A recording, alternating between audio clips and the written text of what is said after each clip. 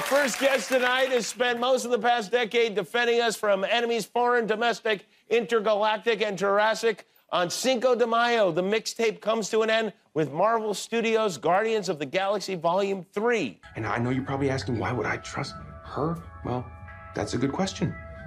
The answer is, we used to be in love. Yeah, she was my girlfriend, only she doesn't remember it because it wasn't her. Because her dad threw her off a magic cliff and she died, and then I lost my temper and nearly destroyed half the universe.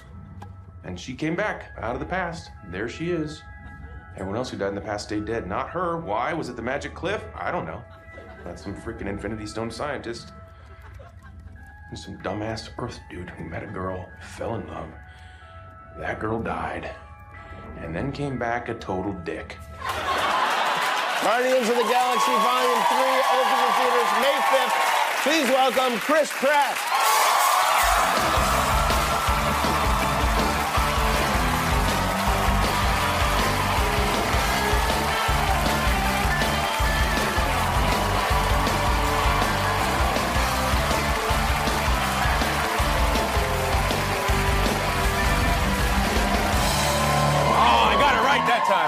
Well done. How you doing? I'm doing well, thanks. How are you? I'm doing well. Do you remember you had the big premiere here tonight of the third movie. You premiered the first movie. Of course. You came here, you brought the trailer. We saw it for the first time. That's right. 9 years ago, that was. 9 years ago. How could I forget? Did that go by fast or slow? Wow. Long days, short years. Did you ever think, like, ooh, maybe I don't want to play Star-Lord? Was there ever any concerns? No. No, none. God, no. I mean, I had been dying to I'd do something like that my whole career. So, no, I've been very grateful the whole time. You wanted to play a superhero? Yeah, I wanted to play really just mostly I set the bar low enough, don't want to go back to serving food to people. Right, yeah, right. And then superhero was way above that bar, so I was going to take it. Didn't you audition for Captain America? Yeah, I did. I auditioned for them all. I had a rough run with Marvel. Which ones? Tell me which ones you auditioned for. I auditioned for Thor, but not even to be Thor, but to be one of, like, the sidekick guys, and I didn't get a call back. Really? Yeah. They don't even call and say, like, hey, it didn't work out, or thinking bigger things for you? Or... Usually they give you a little bit of feedback, and I remember the casting director goes, wow, you really made a big choice there. Which is code for being like, hey, dial back the acting there, guy. Yeah, oh, so I auditioned for all of them. I mean, there was it was like, it got to the point where I was never going to audition for Marvel again. I was like, this is stupid. I'm never going to be in a Marvel movie. Really? Yeah. Wow. Yeah. Wow. Which other ones? You got to tell me. I mean, all of them. I mean, anything that came out that needed a guy that even remotely looked like me, I auditioned for in some way or another. And I would either submit a tape, and then they would say, no, we don't need to see him. Or I would get there and see them, and they'd go, nah, that's the last time we need to see you. And it was not only just Marvel things, but there have been a lot of heroic characters in various films. DC characters you ever do? Not DC characters, but like, a Star Trek or Avatar or, anything that was like, this guy walks in and he's got the it factor. Yeah. Over and over again, I was like, well, I definitely don't have that it factor they're looking for because they don't even want me to come back. Turned out you do have the it factor. Oh, well. Turned out you're Star-Lord. Where did those, like, failed Marvel auditions, were those, like, the toughest auditions of your career? Oh, my God, no. I mean, of my career as an actor, maybe, but I had an audition once when I was 18 years old in Edmonds, Washington, at a strip club called Mr. Paddywhack's. So, being invited into a dressing room, a waiting room with water and stuff like that's pretty nice. What kind of an audition did you have there? It was a strip club, and so I was like, it was me and... a male strip club, okay. Yeah, oh, Mr. Right. Paddywhack's. All right. And,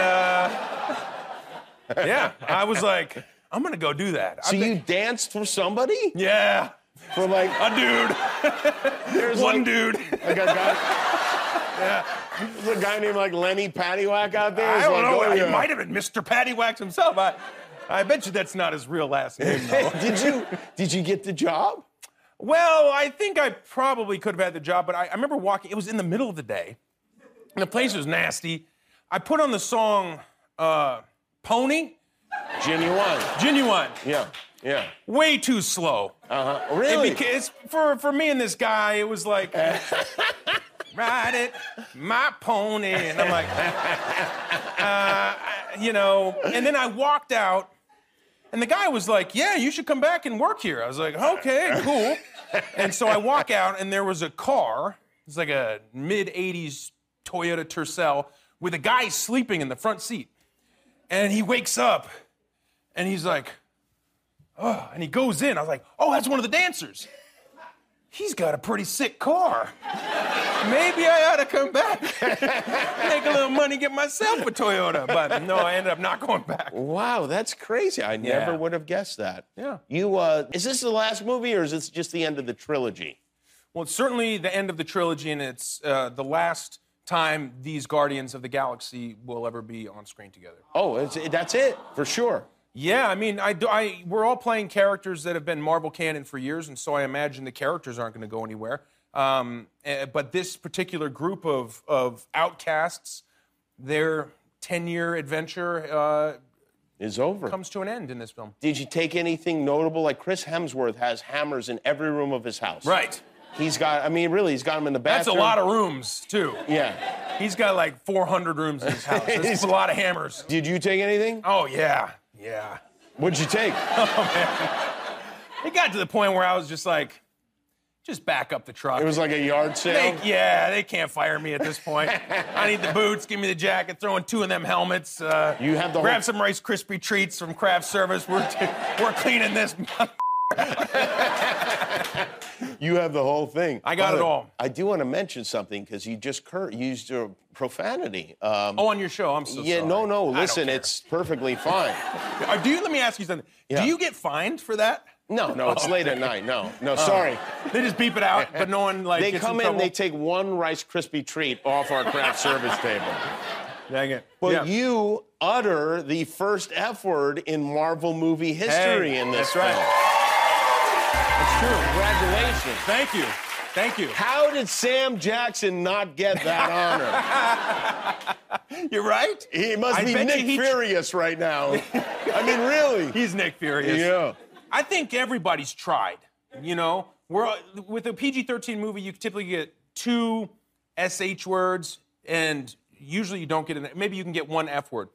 So everyone's always lobbying, you know, like throwing out an improv to try to get it in there. Is that right? Yeah. For years, I've tried. It's not the first one I've tried to get into the movie. But, they edited it together, and it was a funny beat, and so they kept it. Were you super excited when that happened? Yes, yeah. I'm pretty excited about that. Did they huddle and go, wow, we're kind of getting into different territory here? And... Yeah, apparently, from my understanding, the story goes that Kevin Feige talked to James Gunn and said, listen, you don't want to be the guy who's known for having the first F word in your movie. And James was like, yes, I do. That's exactly, don't you know me? That's exactly what I want.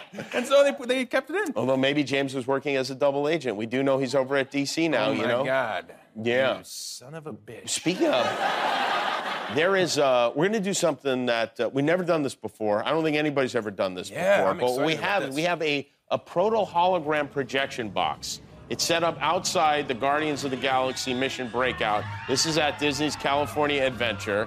This is an attraction there. People go on it.